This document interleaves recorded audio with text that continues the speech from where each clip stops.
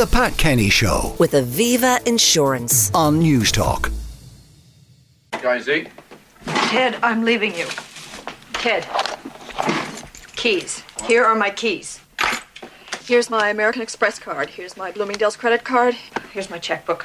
I've taken $2,000 out of our savings account because that's what I had in the bank when we first got married. Was this some kind of joke? Here's the cleaning. Here's the laundry ticket. You can pick them both up on Saturday. You have to pick them up on Saturday. Joe, you want to tell me what's the matter? I paid the rent, I paid the Con Ed bill, and I paid the phone bill, so... Well, you really pick your times to... Well, I'm sorry that I was late, but I was busy making a living, all right? Come on, okay? Can we stop now? So, that's everything. Hey, enough, all right? What are you doing? Where are you going? Come on, just tell me what I did. That's all. Just tell me what I did that's so terrible. It's not Then you. what is it? It's me. It's my fault. You just married the wrong person, that's all. I can't. All right, fine. Let's just go inside, please. I can't. I tried. Often described as the finest actress of her generation, the sound of Meryl Streep in full flight in Kramer versus Kramer with Dustin Hoffman. We're going to talk about her in our Inside Hollywood feature with TV host and executive producer of Spotlight, Lisa Cannon. Good morning. Good morning, Pat. It's a joy to be here because you get to talk about the best movie stars on the planet. It's wonderful. Absolutely. And some of our own, as we saw yesterday from the Oscar nominees, among them. So that's all the good news. Oh, it's fantastic. I felt so proud. Did you? Just, the feeling that we are going to hopefully come back with some gongs this year. But even if we don't, the nominations are wonderful. 14. Splendid. It's absolutely great. Now, Meryl Streep, her background. It's funny because Meryl is kind of this elusive character. Everybody knows she is the best actress of her generation, as you well said, particularly known for her versatility and, of course, her accent adaptability. She's received so many numerous accolades throughout her career, spanning over 5 decades. But her private life is very private. She's been married since the early 70s to a wonderful artist, Gummer, and has kept herself to herself, living in Connecticut, not really moving to Hollywood. But actually, she was born in New Jersey. Many people don't actually know this, and has Irish descent. McFaddens are her great-great-grandmothers. So we always have some stake somewhere in some of the best of the best. Now, you mightn't know any other Meryls in the world, and there's a good reason, because it's a makey-up name. It is a makey-up name, yes. She was actually born Mary Louise Streep, and she explained on the Graham Norton show that she was named after her mother and grandmother, as well as her mother's best friends. So at birth, it was just something they mishmashed together, and her father liked the name. So there you go. So her father called her Meryl, and that is how it stuck. Now, when did she embrace acting? Was she an actor in college? Meryl had kind of taken on the role as a cheerleader in college, so very different to what we would have known Meryl as, this kind of very cerebral academic when it comes to acting. I mean, many people know, or maybe don't know, that she attended the prestigious Yale University of Drama in 1975, and Meryl started her life, as a kind of a girl, I guess, all with kind of gawky kid with glasses and frizzy hair, and embraced cheerleading as kind of a want to excel her confidence. Mm-hmm. And of course, she became the pinnacle in the high school, which is the homecoming queen. The homecoming queen, that's what they call them. And of course, this was her first taste of fame and what that would be like, and notoriety. So between her French club, her musical classes, she decided she would enroll and went on then, of course, to study drama seriously. But at Yale, she supplemented her course fees by working as a waitress and a typist, and started her stage career. So Meryl, very similar to our own, say, Paul Mescal, who we know graduated from the Lear, and obviously all the talk about his Oscar nomination, is very much a theatre actor. And that's where she started, doing a variety of roles. She tried to get movie roles, and there's a great story about her when she was auditioning for the lead role in King Kong with De Laurentiis, and what happened? Well, this is a very poignant and very, I think, turning point for her, Meryl, because everybody knows I've auditioned myself for roles, I've auditioned for presenting roles, and you don't always get the gig. So for Meryl, this was a learning curve. So she basically underwent an unsuccessful audition for the lead role in King Kong, and De Laurentiis, the director, referred to Streep as she stood before him in Italian, said, "She's so ugly," or "This is so ugly. Why did you bring me this?"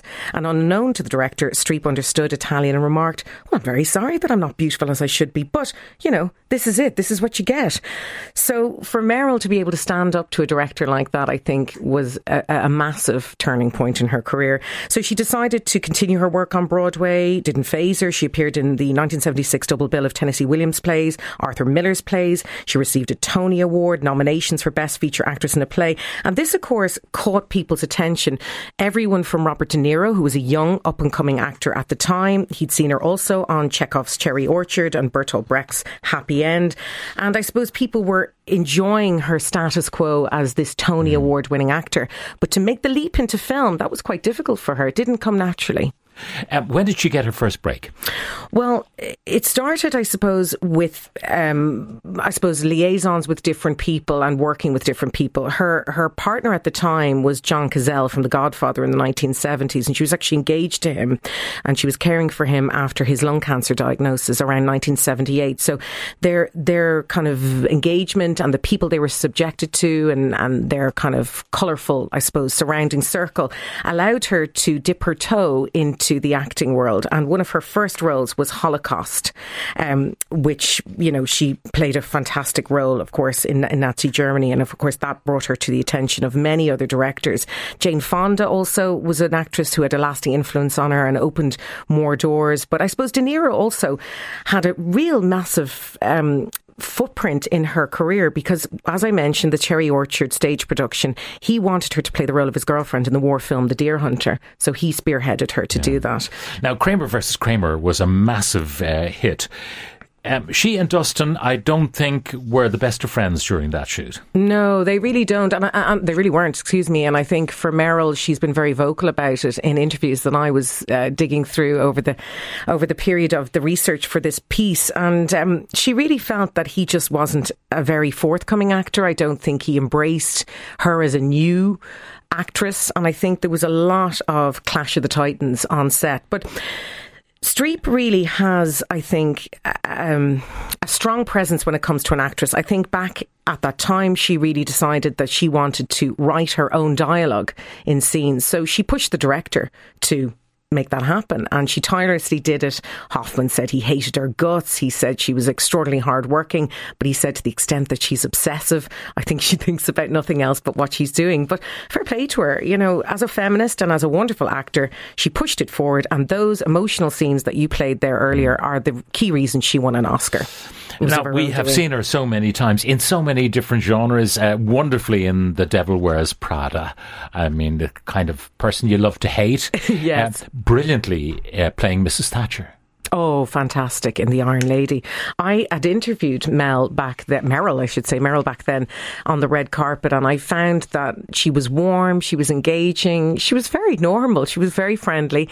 And I mean, to take on a role like that, many people don't know that she donated all of her salary, which was like $1 million, it wasn't a huge amount, to a women's charity. And I think for Meryl to take on a role like that, not only perfecting the accent of Margaret Thatcher, but also what it meant to people in film to see her on screen. It was a momentous occasion. And finally, she took risks. She went into Mamma Mia.